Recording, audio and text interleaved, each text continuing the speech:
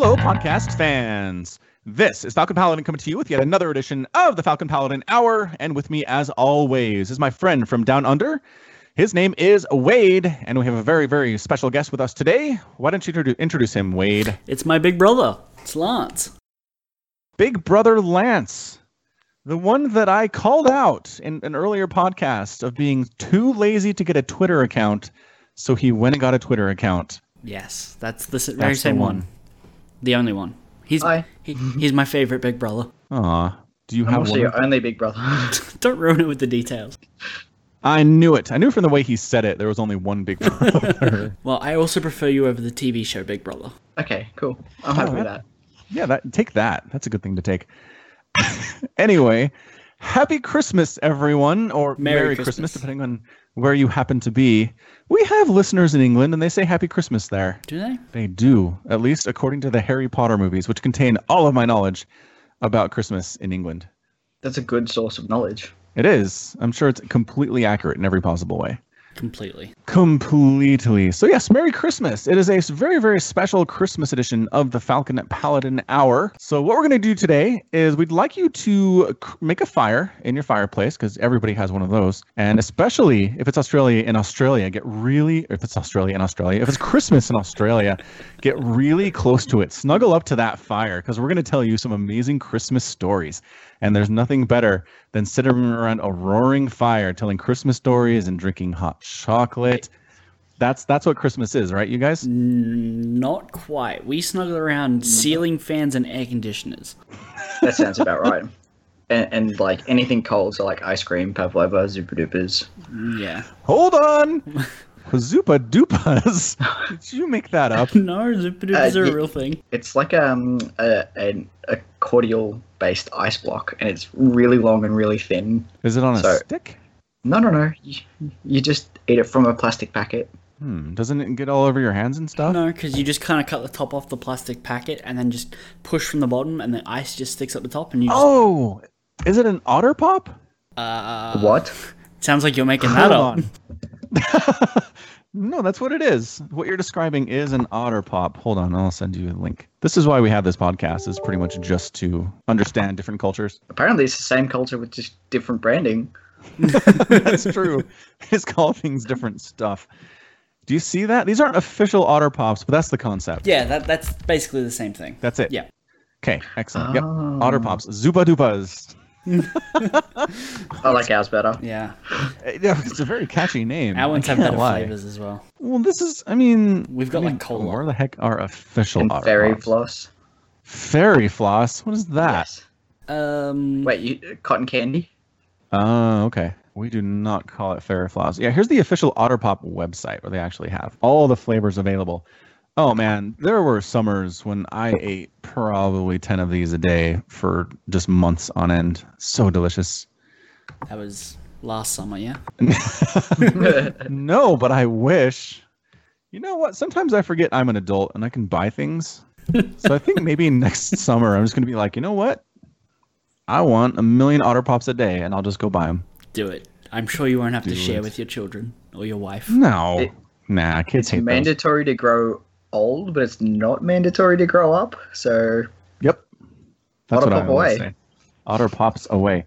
Man, we are so off track. All right, so in Australia, you cuddle up right next to the air conditioning unit and the fans and eat Otter Pops and Zupa Dupas and enjoy the Christmas weather, is what you're telling me. We hide from the Christmas weather. Otherwise, we end up, sunburnt. yeah, or the last few years it's been raining particularly hard, so we either end up really wet or really burnt. There's really no in between, is what you're saying. Well, that's kind of Australia in general. There's really no in between. Either you're soaking wet or you're on fire. And Take it literally happens at any stage of the year. Fair enough. So when you guys watch American movies that are Christmas-centric, and it's like Home Alone, and it's snow and snowballs and snowmen, and is it just weird to you, or are you just so used to it because you've seen it in movies growing up? We've gotten used to seeing it, But if it were happening in front of us, like, hey, let's go build a snowman for Christmas, I'd be like, what? I mean, in fairness, snow in general is kind of a foreign concept to you guys. Yeah, there is only a very small portion of Australia that actually gets snow. It's like minuscule, and it only gets it for about like 2-3 months. Yep. And other than that, they just use it for mountain bike riding because there's literally just dirt and trees. How far away is this part of Australia that gets snow? From us, about 4 hours, 5 hours. Okay, so yeah, it's not like you just hop in the car and go see the snow. No. I've never seen snow to this day. Oh, well, there you go. I have seen snow once, and it was a freakish incident where it actually snowed at my house, where it isn't supposed to snow. And I was walking home from the train station, and it just started snowing. What time of year was it? What month was it? July? The correct month for the weather. The correct month. Smack in the middle of July, right? Yeah, the snow in July. Our winter. Yeah, our winter. The cold month. Yep, I got that. Yeah, you understand. You know what it's like to be cold in July. Actually, I do. Yeah? I spent a summer in South Africa in Cape Town, the very southern tip. And it didn't snow down there because it's right on the coast. And I'm sure the climate just didn't make any sense for snow, but it got cold. I mean, it got down into just above freezing, maybe 8 or 9 degrees above freezing. And that was very chilly in July. It made no sense to me, but... That's very similar weather to what we get in winter. Okay. We get maximums of about like 22 degrees Celsius. Yeah. I was going to nod and smile. Yep. 22 degrees Celsius. I know what that is. That's like a 65 Fahrenheit. Oh, that's balmy. Yeah, but that's the middle of the day. Okay. And then the sun sets and it drops. Yeah. Gotcha. So anyway, Christmas, very different. And what we're going to do today is share favorite Christmas movies. We're going to share some Christmas stories and Christmas experiences that we've had each growing up. And as Lance and Wade are brothers, I'm looking forward to their fights as they try to decide what the correct version of events was when something happened when they were kids, because that's what happens when I get with my brothers and sisters and talk about what happened when we were kids. So I expect everybody's pretty much the same that way. So why don't we start with a recent event? I heard there was a Christmas event in Australia involving a drone. So I got given a drone for Christmas, and it wasn't big. Like, it fit in the palm of your hand. The first thing I did, to get a drone off the ground is you push the throttle to max immediately. So it goes straight up in the air, and then the wind just takes it. See, I thought this was like an indoor toy, considering it was so small that it fit in the palm of your hand, that, if by any chance you overcorrected, it would just stick to the ceiling. Right. But... I mean, that seems like a legitimate argument to make. But the range on it is bigger than the size of our house, so you have to take it outside. Luckily, it landed like rotors up or feet down, so it was kind of just like a normal landing on top of the roof of the house. So that's not bad. Right. So he tried to. I just pushed the throttle to max again, except I pushed left a little, and then it went into a tree. I don't see the problem with this. about 2 stories up. So who purchased the drone for who? It was my gift to my brother. Okay. Yes. It was a gift to Wade. He immediately took it outside and ruined it, is what you're saying. Actually, our father saved the day and came to its rescue and knocked it out of the tree. Yes. So after that rescue, how long did it take before it happened again? I think we just decided to stop using it. Yeah, I think I put it down for the day. It lasted maybe 2 or 3 more months when it got at home. I just kind of sat it on my desk, and every now and then I'd get bored and just fly it around the room a little, and then eventually rotors broke and stuff, because it's not safe indoors either. Thank you very much. Wow, that is a very sad story about drones. Of course, most of the stories I've heard about drones are very sad. There's nothing strange about that. Unless you're willing to spend a lot of money on it. The really expensive ones kind of just take care of themselves. They'll take themselves up off the ground, they'll land themselves back on the ground, they'll recognize danger and just avoid it. So all you really do is just watch. You're not really a pilot, you're more like a co-pilot. That's amazing. I don't think I've ever even heard of the super fancy kind. All I've ever seen are the ones that you have to be very, very careful with, or else basically they die. You can get ones that do like everything. You can take them up and control them yourself, but they also often have modes where they just kind of follow you, so you can like get on a mountain bike or whatever and go down a hill and it'll just track you down and dodge the trees itself. Holy cow. Are you kidding? No. Yeah, no, these are fantastic. Wow. So those are ones that are like $400 though, right? If try like 2,000 plus. $2,000. Dollaroos. Right. Which is what you call them in Australia. Yeah. That is the official currency. It is the dollaridoo. Yeah. Anyway, so that sounds like most of my Christmas presents that are destructible in any way. Right. I did one year. Given or received? Received. There was one year I got a 4-wheel drive radio controlled truck. That was awesome. It was very cool. And pretty much instantly I took it outside and the roads were clear because we plow our roads here, because if you don't, you're driving on snow all the time. I believe I drove into a parked car. I want to say it was 10 or 11 years old, and it was a pretty zippy little thing. It was probably too much power for somebody my age, but I drove it right into a parked car and it smashed itself right up. But luckily the damage was only superficial. It didn't actually destroy the motor or the wheels or anything like that, and it was able to get back up and running pretty quickly. But yeah, it's just kind of the fate of all things that are moderately fragile on Christmas Day. I remember getting remote control cars and just being like, all right, let's see how far up the street they'll go before they lose connection. For science. Testing the range. Or a car pulls out from a side street and drives over it. Yeah, that is a possibility. I was always really super protective of my my fragile toys. I remember one year, Dad had got me this really awesome, it wasn't remote control, but it was like a 4-wheel drive to put like action figures in, and it shot missiles, and it took him like 2 hours to put it together for me once I'd unwrapped it. And I was so paranoid about losing all the projectiles that I just never shot the cannon, except for maybe like once every now and then to test it that it hadn't jammed, and then I would go fetch that one missile, replace it, and then the rest of it stayed perfectly still, and I'd just drive the car around. I can't lose it. It won't be complete. It's a fair concern. It is. I'm with you there. I never had that. I never had such quandaries. If I got like Nerf guns and stuff, bullets went missing left, right, and center. I'm pretty sure if you looked under my couch, there's Nerf guns under there at the moment. Nerf bullets. Nerf bullets everywhere. Yeah, see, I think these habits tend to continue in time, because I still have all my bullets for my Nerf guns. They're all locked safely in a trunk.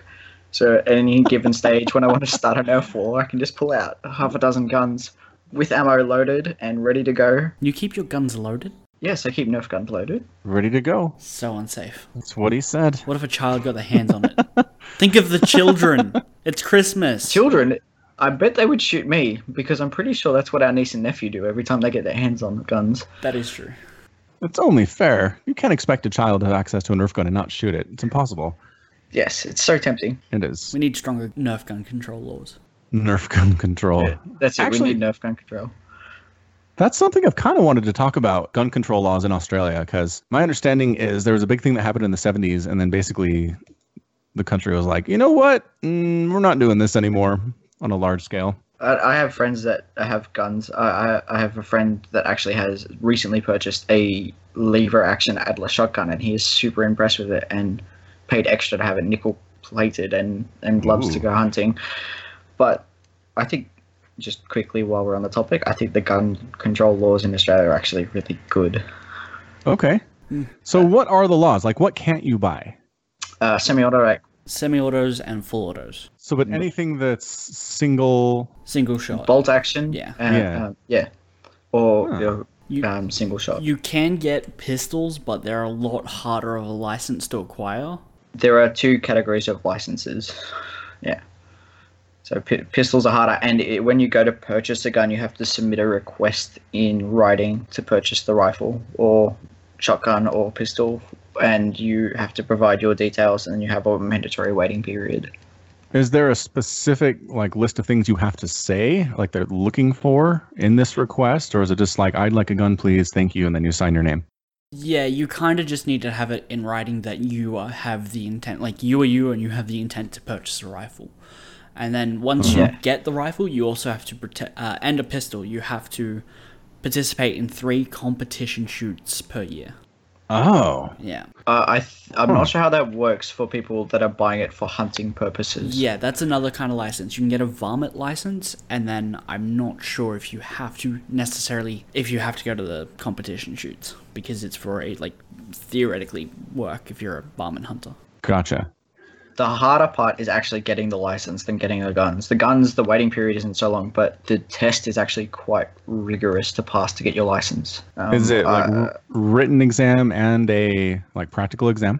I don't know. I don't think it's practical, but it's definitely a very lengthy written exam. They expect you to know all the codes and practices, sort of thing, from the gun safety handbook. And once you have a gun, you have to store the gun and the ammunition separately, and the gun has to be in a gun safe. Yeah. At least. I'm not sure about the ammunition.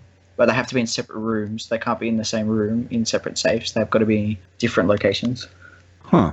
And the person who owns the safe is the only person on the premises who's allowed to know where the keys are for it, or the combination, right? You can't just... How do they determine that?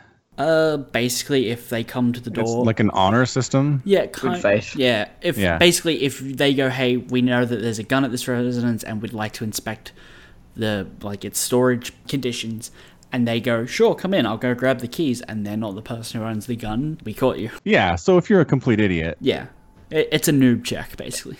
But I imagine most people aren't that stupid. You'd hope not. Maybe I'm wrong. You might be wrong about that. I could be very wrong about that. Okay, fair enough. So it's just basically regulations on semi-autos and full autos, and then there's just some other restrictions about owning other types of weapons. For one of my birthdays, my dad took me to a gun range near where we lived, and because my dad was like, "Hey, for your birthday, I'll pay for your your fees and stuff to get a pistol." And I was talking to all the pistol owners there, and basically I didn't want to have to go to 3 shoots, so I didn't find I thought it would be too much work to own a pistol, so I just didn't bother. But I was talking to the guys there, and you're allowed to own 44 caliber pistols and 44 caliber bullets, but it's illegal to shoot it regardless. So why? That's news to me. It's apparently too dangerous of a gun. So don't sell it. What the heck? Well, you can have it for collector's purposes and stuff like that. Oh. So that's fair, I guess. Basically, because it's illegal to shoot, there aren't a lot of them in the country anyway, so it doesn't really come up as a problem. I assume importing them is probably illegal too then. I wouldn't know about that. Okay. I don't think so. I mean, you'd have to be able to get it from somewhere if you're allowed to have it. Well, I think are there no gun manufacturers in Australia, though? No, we just sell boomerangs. There would be, but I mean... Boomerangs and didgeridoos. That's all we have. Everything else is imported. They're like bullets, but they come back. It's great. It reloads itself. Kills a dingo, comes right back into your arms. Wonderful selling point.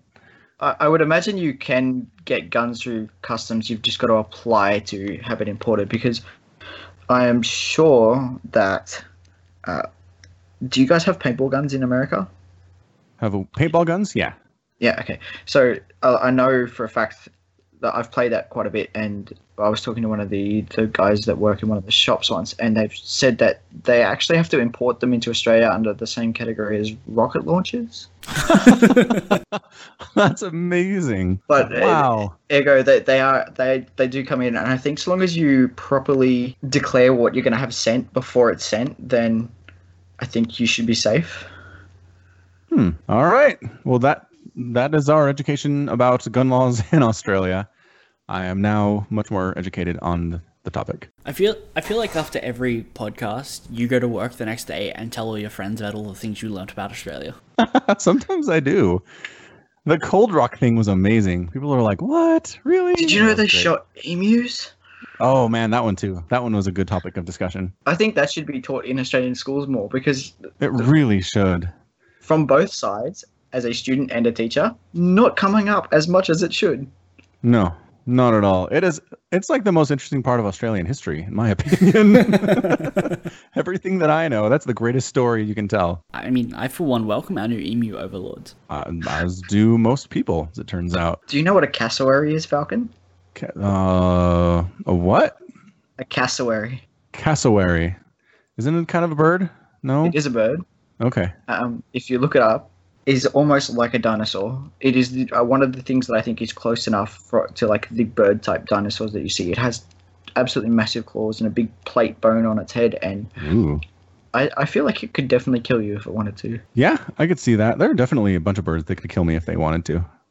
No argument there. I would gladly bow down to this bird as my overlord. I think emus alone would terrify me if I came up to one like in real life. Do ostriches terrify you? They do. They're also very scary. Oh, I suppose that's fair enough then. They're huge. They're huge, and they got big claws, big old talons. They decide to hack you with those, and I think you just bleed out, depending on where they get you. I think fences are what make me feel safe. Mm-hmm. Because anytime I've ever seen an animal like this, it's been on the other side of a fence. Yes. Okay, so in the zoo, they're not scary, obviously, but... Well, I mean... I'm talking about you're just walking around and you hear one come up behind you. I would just probably pee my pants. That's all there is to it. Even when I've seen them in the wild, they've been in, like, fences, like chain link fences that have fenced off the area that they're in toward the roads that are next to them so that they don't just wander into traffic. So Right. I still feel relatively safe. Basically cows. Yeah, I guess. Yeah. If they were, like, super deadly. Right. Feathered. Cows in general aren't really big into killing people. I mean, mad cow disease. Mad cow disease. Indirect killings, though. But it's still what's cows that? killing you. The running of the bulls festival in Spain. Yeah, that's a good one. Also, people that try to go tip over cows and the cow falls on them and they die. That doesn't happen, does it? No, I don't think that happens, but it's like Cow tipping is funny. myth in America. Like that's a thing that people do. I think it's one of those things where people from you imagine what? It'd be really hard to tip a cow. Like yeah, that's the point. They're quite heavy. I work in a butcher shop. It's more than 200 kilos.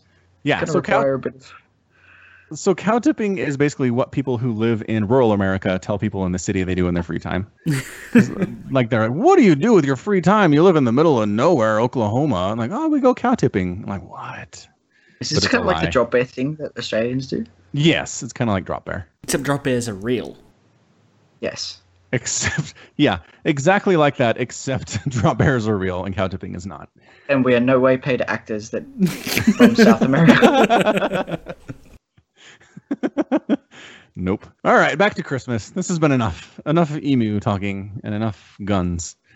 Back to Christmas. What I want to hear, we're going to talk about favorite Christmas movies on and off here. And Wade was very interested in claiming Home Alone as the Christmas movie he wants to talk about. I mean, technically... And I'm with you. It is a staple in Christmas movies. It is. That is definitely the number one Christmas movie. Cannot be topped. Nope, lies. Die Hard is more of a Christmas movie. I feel like I just got set up because I wanted to talk about Die Hard. Yeah, then your big brother stepped in. That's how big brothers roll. All right, so let's hear it. Let's hear your rant or objectification of Home Alone and why you love it so much. I mean, it's a kid who just wants to be alone. As someone who likes being alone, I can kind of relate. Oh, you relate to Kevin. Yeah. I mean, you're home alone. You can do whatever you want in the entire house, right? Oh, that is nice. Yep. Yeah. When you're a kid especially. And so you just stay up watching movies all night and eating ice cream and ordering pizza with a delivery guy who likes to knock over statues for some reason. Yeah. Have you ever wished that you could be alone and then found yourself alone and then regretted it? No. No, not once. So you don't relate to Kevin in that way then. Okay. So you never accidentally wished your family away. No.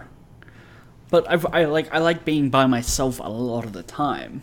So I can relate to Kevin who's just like, leave me alone. Okay, now I'm alone. Everything's great. Because when I'm alone, everything's great. Kevin is also like the MacGyver of children and just like booby traps the house with everyday objects. He is.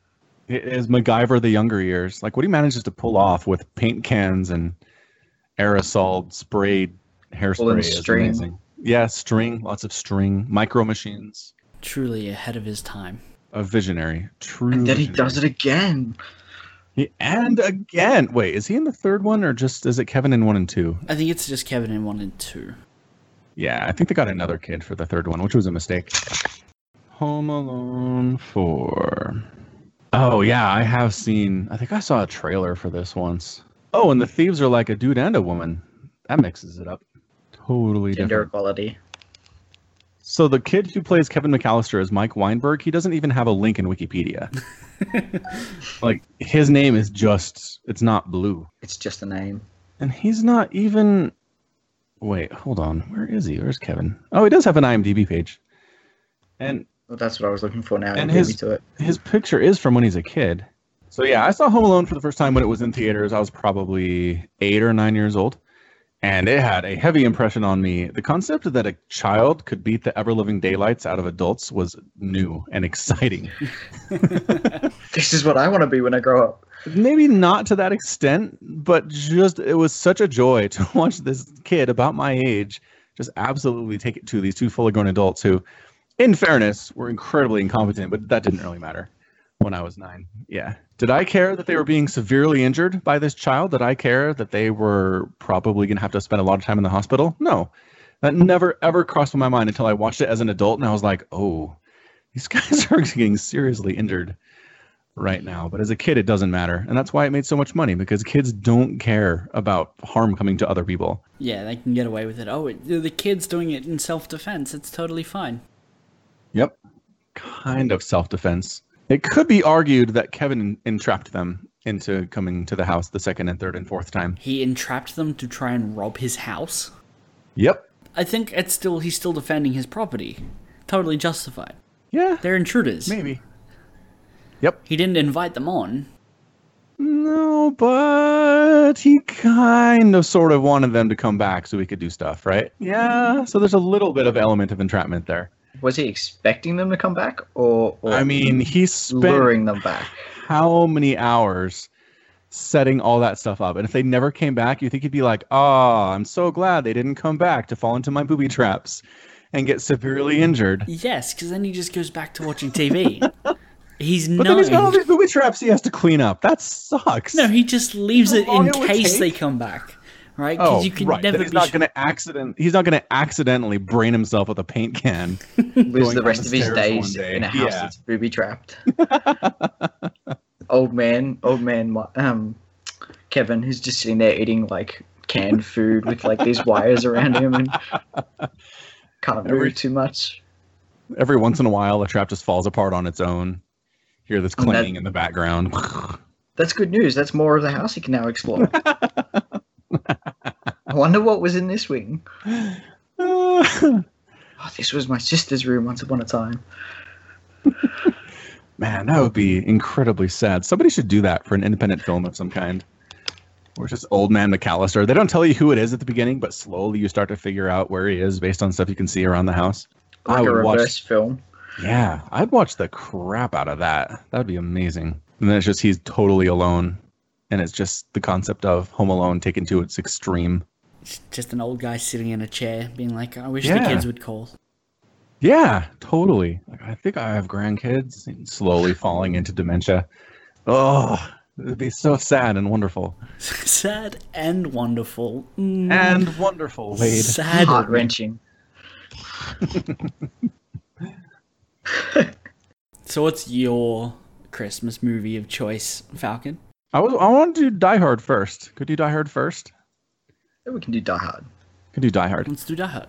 I think Die Hard is actually like the spirited collective Christmas movie. That's everyone's Christmas movie, really. It is. Except for all the people that don't like Die Hard. It's a movie about redemption. It is. About family. I don't think anyone really doesn't like it. Yeah, that's what I'm saying. I think people that don't like it just haven't seen it. They're like, oh, Die Hard. It sounds really violent and terrible. But if they watched it, it would be violent, but they would love it.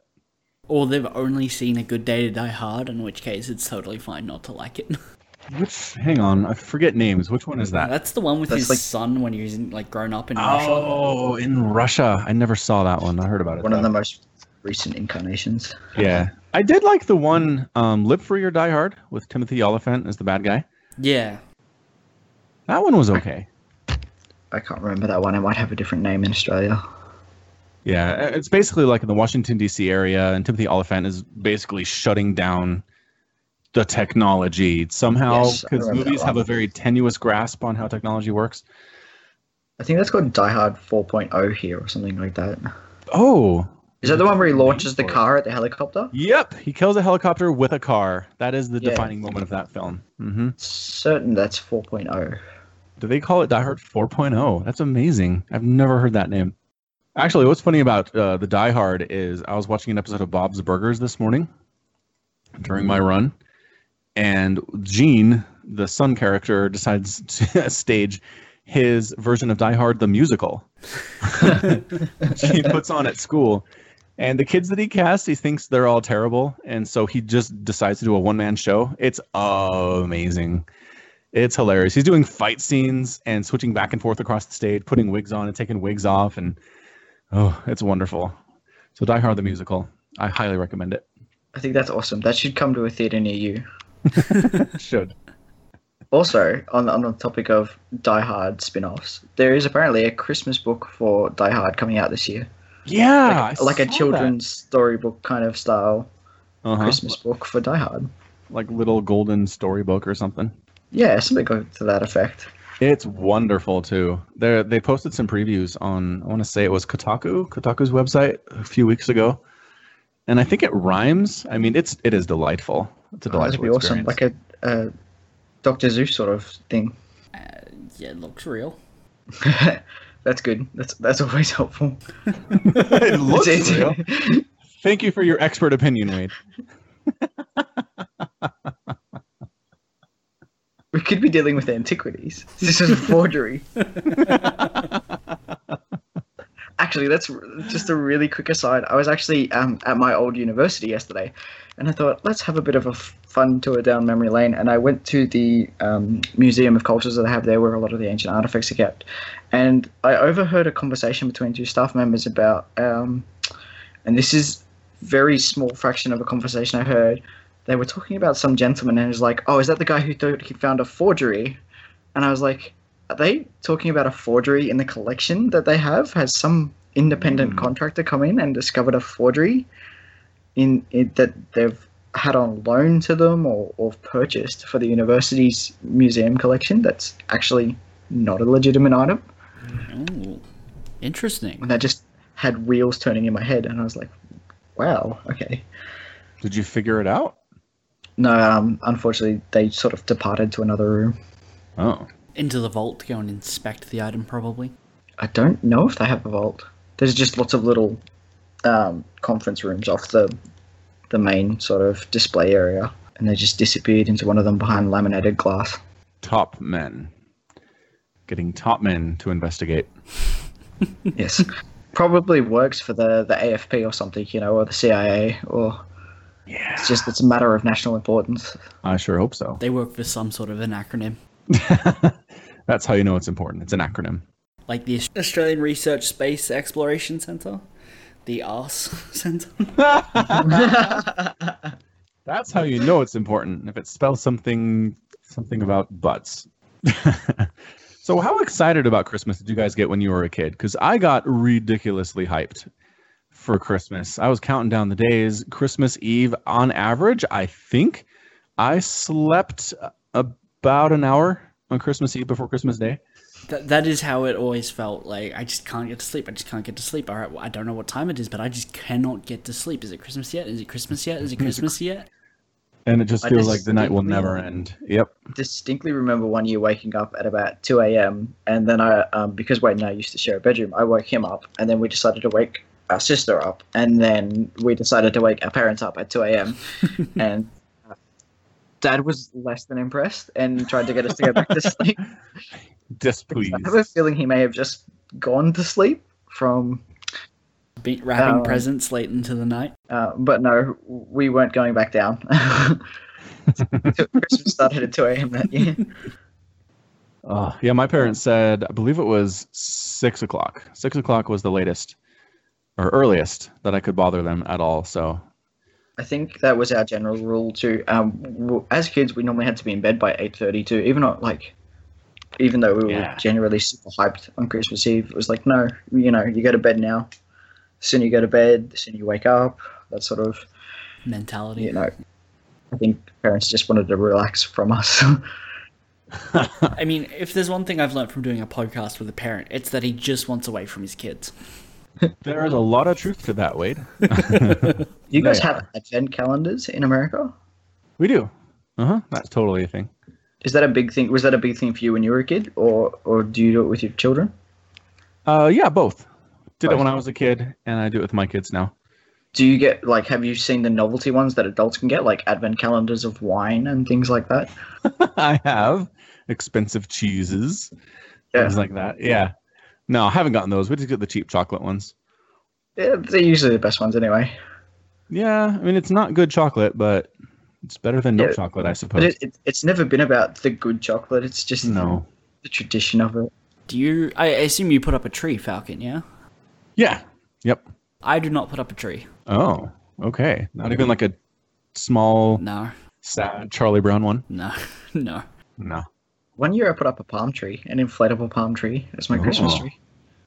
That's kind of cool. I like that. Yeah, I mean, I could roll with that, but I've always found decorating a tree to not be worth the effort. Okay. Yeah, I see where he's coming from. Having to pack it all up later. It's just not worth it. It's a lot of work, is what you're saying. Yeah, and I think by the time we had a rule that like the tree would go up in December, right? Yes. Maybe day after Thanksgiving here, which is the last day-ish of Thanksgiving. Thanksgiving is the last day of Thanksgiving. Yes, it is. Not many people know that, actually. The problem is here, Christmas decorations in like stores and on people's houses go up at like the end of October. They've already gone up in my shopping center. Yep, same here. Stupid. Well, of course they've already gone up. It's after Christmas. Oh, yeah. When this episode comes out. Back in October they went up. Thank you.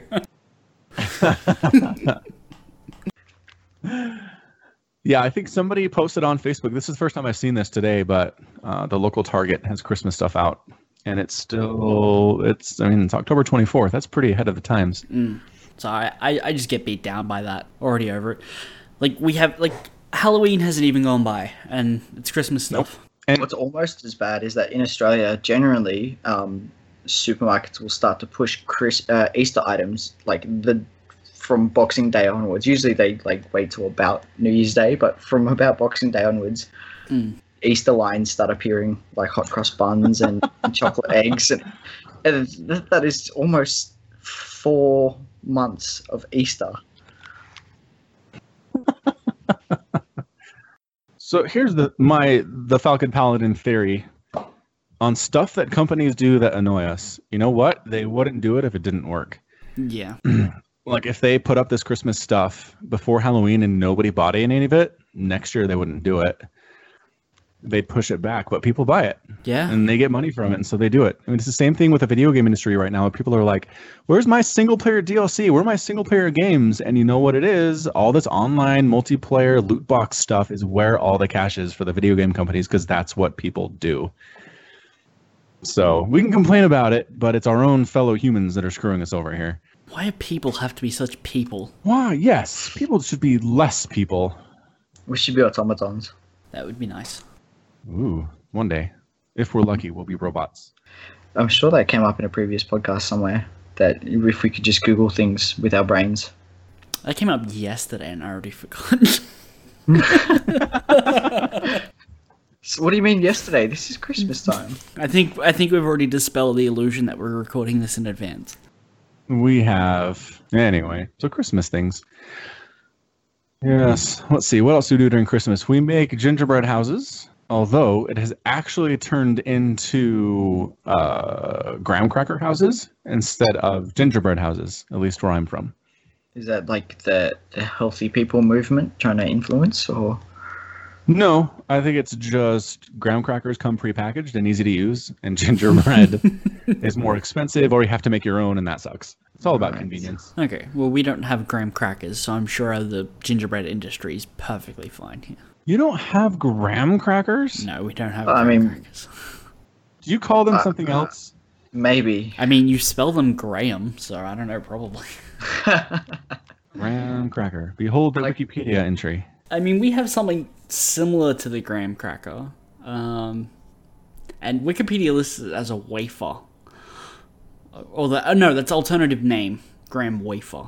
I mean, we have similar looking stuff, but nothing that's specifically that. It just looks like a Vita Wheat biscuit, brother. Yeah, okay. Now I've got a rough idea. So much more delicious, though. Take your word for it. Oh, yeah. I just realized I pasted that into the wrong Skype conversation. What else during Christmas? Obviously, sledding in the snow is a big thing during the Christmas season. Yeah. Do you take your family out sledding? We do. A couple of years ago, we had, I think, the most snow my part of the state has ever gotten in the recorded history of the state between Christmas and New Year's. So that week, we just got dumped on. So pretty much everybody stayed inside. The roads were terrible. Everybody was pretty much off work anyway, so it wasn't a huge deal. But then it cleared up, and there was just 3.5 to 4 feet of snow everywhere. It was amazing. It was some really good sledding. Sun came out, took the kids, bundled them up. Nobody broke any bones. Snow angels? Uh-huh. That's something too. Build snowmen. Things we could never do in Australia. Things you can never, ever do. Sometimes I wish I had a sandbox and some water just to make wet sand and build a sandman instead of a snowman. But I'm sure that's been done. Like a really Australian desert. A red Christmas. Snowman out of sand. Oh yeah, check this out. Have you ever heard any Australian Christmas carols, Falcon? No. Are you making stuff up? No. There is legitimate Australian Christmas carols. I'm trying to remember how it goes, but there's an Australian Christmas carol about 6 white boomers, and it's essentially Santa Down Under, where they replace the reindeer with kangaroos, and it's very, very heavily Australianly themed. It's to a familiar tune too. I can't remember for the life of me what tune it goes to. I will find an appropriate video. That Sandman isn't a size. That's a scaled image. It's only about 3 inches tall, that Sandman. You think so? I think so. Looking at it, I believe that is an optical illusion. How about this one? Wow, okay, that's impressive. Okay, that's more of a sculpture. Someone has too much time on their hands. All right, so I'm watching your 6 white boomers. This is very catchy. Like I said, I'm pretty sure it's to a familiar jingle, but I can't place it for the life of me. Oh, they found his mummy. Spoilers. How long is this song? 3 minutes plus. So is calling them boomers a generally accepted convention? Yes and no. Yeah. It's not a term we would use to refer to kangaroos every day, but it's a term that is known well enough that we don't have to ask for an explanation. Yeah. You see, I went and saw some boomers yesterday. People know what you're talking about. Yeah. Most people would. They'd probably look at you a little bit funny, but yeah. Yeah. The things I learn on this podcast. We should really be in the educational sections. Should. So, how old were you when you found out that Santa Claus was not real, and what was your reaction? Santa's not real? Dang it, Lance. I don't remember how old I was, so I can't answer that question. You must have been pretty young then. I was quite young. I was old enough to remember vaguely being in primary school and having other kids tell me. So I probably would have been about 6 or 7, maybe 8. But how did you find out? Do you remember? Did the friend tell you, or? Yeah, it was pretty much just a friend told me. It was kind of like in Australian culture, sometimes you make fun of friends to show your friendship, and it sort of came up in a form of like that, like, oh, don't you know Santa's not real? Yeah. And I was like, no, that's not true. Santa's real, and they were like, no, it's not. And it's brutal. Yeah, that's so sad. He is real. Young Lance is demanding. I kind of just take it back. Tried to just brush it off, like, oh no, you're only lying. I know you're not telling the truth, but deep down I was like heartbroken. The pieces were just slowly shattering and falling to the ground piece by piece. The tragedy this is. So my story's kind of funny. I think I was 8 or 9 years old when I found out. My parents did a really good job keeping it from me. But then, like you said, at school, basically, my memories of school is that there were just things that everybody knew. And if you didn't know it, everybody would talk about it. And there was this general just knowledge collective that us 8-year-olds had. We all knew the same things. And so that's where I found out. And I I think I believed it pretty much right away. I didn't deny it or anything. But then I told my parents, and the best part is they were so happy because they finally had somebody else to help them wrap all the presents on Christmas Eve. They were so ecstatic. They said, "Oh, you can help us now." And I was like, "Wait, what?" Now we're gonna put you to work like a little slave. You're in on the scheme. You've got to help. That's right. You know what's going on. You want those presents. You got to help wrap the rest of them, bucko. Oh, all right. How quickly did you then tell the rest of your siblings so you, like, everyone can just... You're all in on it now, come help. I was threatened with severe punishments if I ever told any of my siblings intentionally that there was no Santa, so... And to this day, none of them know. To this day, I've kept that promise, Wade. I am a man of honor. Did you guys leave out, like, milk and cookies for Santa? Yeah, totally. Carrots for the reindeer? Yep. Good. Don't want to Chocolate chip cookies in general. See, in Australia, it's a little bit different. Often it's cookies and beer for Santa. Yeah. I was gonna say, what sort of extent do you guys go to reaffirm the myth of Santa? Like in Australia, some parents will like leave half-eaten carrots behind, or go find shoes and leave horseshoe prints in the ground for the reindeer and things like that. Yep. I don't think my parents ever did the prints in the ground, but they definitely did the half-eaten cookie thing. And sometimes they'd write a note from Santa like, "Oh, thanks for the cookies, you kids. That was so great." We're always like, "Wow, Santa wrote us a note." Yep. It was a good time. He says enough time to sit down and drink milk and eat cookies and write notes at every single house in the world. No, only we got a note. All the other kids were out of luck. Yeah, and not all the other kids left milk and cookies. It's true. Only the ones that left the very best of chocolate chip cookies and milk got a note. Here, there are cookies that are horrendous. Chips Ahoy brand cookies are terrible. They're not good, but other brand of cookies are great. Are you saying you left out the premium brand, like the Primo cookies, overnight for Santa? $4 a cookie on these. Oh wow! $4 a cookie. Wow. Yeah, no, we knew unless it was the best stuff, he wouldn't bother stopping. He's like, this is just. It's not whether you got these at the gas station. It's not worth it. Yeah. Do you get the best full cream milk with the actual cream on top, or did you get fat things and just try and trick him into losing weight? No, Santa doesn't have to lose weight. He's magic. He's at the weight he's supposed to be, and that's where he always stays, no matter what. Fair enough. Yeah, I got bad news for you, dude. No, but it's kind of like a wizard, right? A wizard is never early or late. He always arrives precisely when he means to. And same thing with Santa. He's not fat or skinny. He always weighs precisely as much as he means to. It's never seemed to be an issue. No. So, I mean, fits in chimneys easy enough. If it ain't broke, don't fix it. Right. Well, I think, too, there have been some little Christmas specials. Christmas, stop motion animations. I don't know who makes those or if you're familiar with them at all. There's one where Mrs. Claus is like, "Santa, you've been putting on weight. You need to eat better." And he's like, "Screw you, woman." Okay, he doesn't say that. I can imagine someone making that one, though. Yeah. No, I'm sure that exists. Yeah, there's this 1964 stop motion Rudolph the Red-Nosed Reindeer that I've watched probably a million times. This is an hour long. Holy yeah. Wow. You don't have to watch the whole thing, obviously, but yeah, but I think specifically this is the one where Mrs. Claus is trying to get Santa to be healthier. Okay. And it doesn't go down like I said. It's much more cordial because it's Santa Claus and he's a nice guy, but it happens. I remember thinking, though, leave him alone, woman. He's magic. Get off he his has an back. important job. Yeah. What does Santa do for the other days of the year? The rest of the year, what's he doing? Supervises the building of many, many billions of toys. If it takes him one day to get to every child's house on the planet, it should not take him 364 days to make all the toys. I always thought it was a materials thing. I always thought that the elves can make stuff really fast, but getting things delivered to the North Pole just takes a while. The raw materials getting up there. It's really hard to get stuff to the North Pole. It's very snowy. Haven't they heard of expedited shipping? Day one Amazon Prime delivery. I don't think that the North Pole is part of expedited shipping. Yeah, exactly. Well, once we get the drones delivering, they'll be able to get there. They'll just fly. Yeah, weather's still a problem for them, though, isn't it?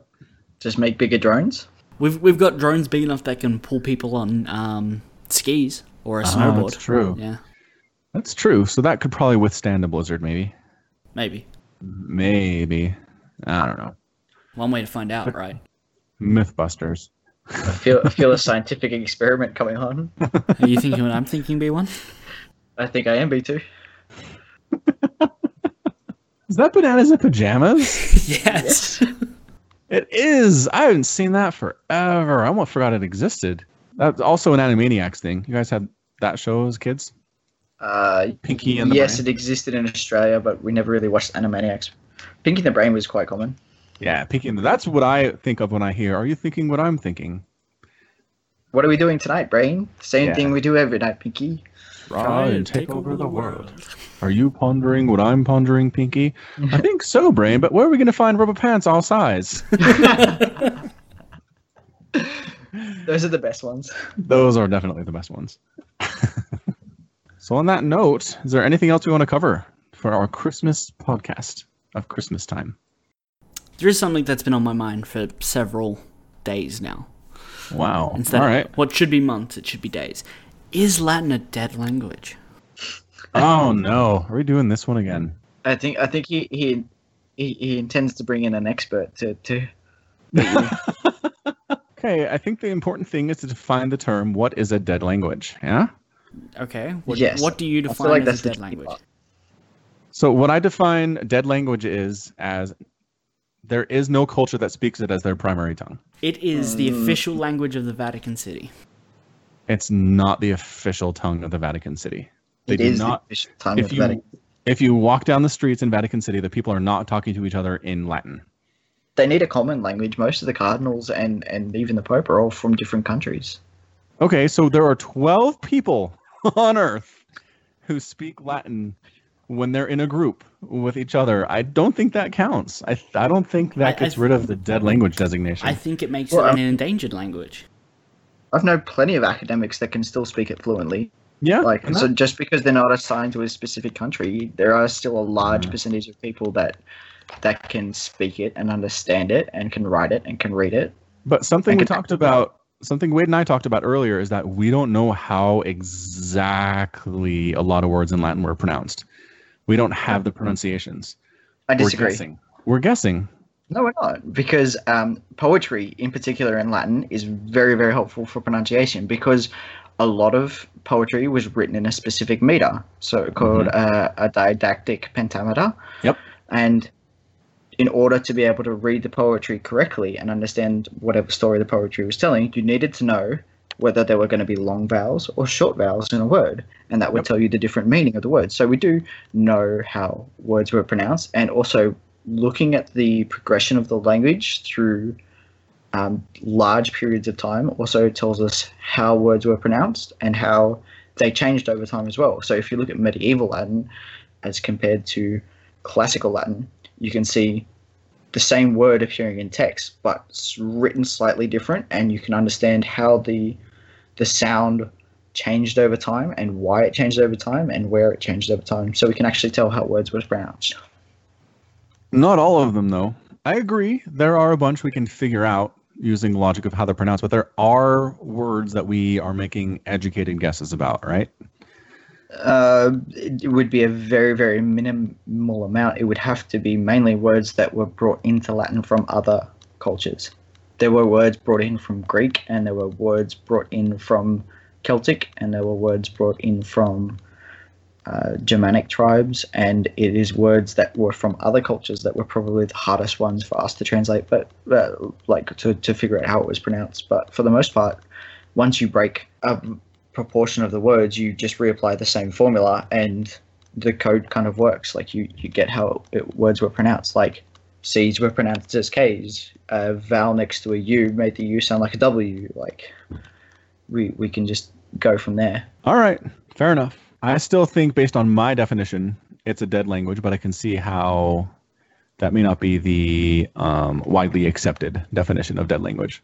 I think dead language is widely accepted as a term for Latin, but I think it's an incorrect accepted term. So what would an example of a dead language be? Or maybe something from a lost tribe of the Amazon, something that was never written down. A lot of indigenous Aboriginal languages in Australia are now dead languages because they survive in so few fragments that they're just irreparable. Okay. But Latin is much more complete than those ones are. 100%. Like I've translated text and read books in Latin, and well, not entire books, but large chapters, and it is very, very doable, readable and writable, and it's not a problem. Okay. If you've ever been to 4chan, you'll know the Queen's English is slowly dying. So that'll be on the dead language list, sir. In fact, if you want to be better at English, you should learn Latin, because Latin actually helps you understand English better than being taught English as English. English in general is a real messed up language. Yeah, which is why learning Latin helps, because you understand irregular verbs better, and you understand parts of speech better, because the way you learn it in Latin helps you translate it into English, and then that helps you understand what the word is actually doing in English, because you've had to learn it in Latin. Right. Well, that makes sense. Okay. Well, I have learned much, not only about Australian culture, but about Latin as well. Good. Well, I hope Wade is happy. I'm satisfied. He's victorious this round. Vini very Vici. It doesn't even make any sense in context. I came, I saw, I conquered. I saw, I conquered. All right, fine. It kind of makes sense in context. He probably said that, but considering Caesar was like aristocratic Roman, he probably spoke Greek most of the time. So his famous dying words of "et tu Brutus" would have actually been "kai su teknon," which is what they believe he said, which is ancient Greek, and it actually means "and you, my son," which is how they get this really insane theory that Brutus was actually Caesar's illegitimate son. Oh, that's sneaky. So thanks for joining us for the special Christmas edition of the Falcon Paladin Hour. Again, thanks for joining us as well, Mr. Lance. It was good to have you around, even if you did prove me wrong about Latin being a dead language. I'm okay with that. It was absolutely a pleasure to be here. And until next time, as always, thank you so much for joining us and listening, and you take care of yourself.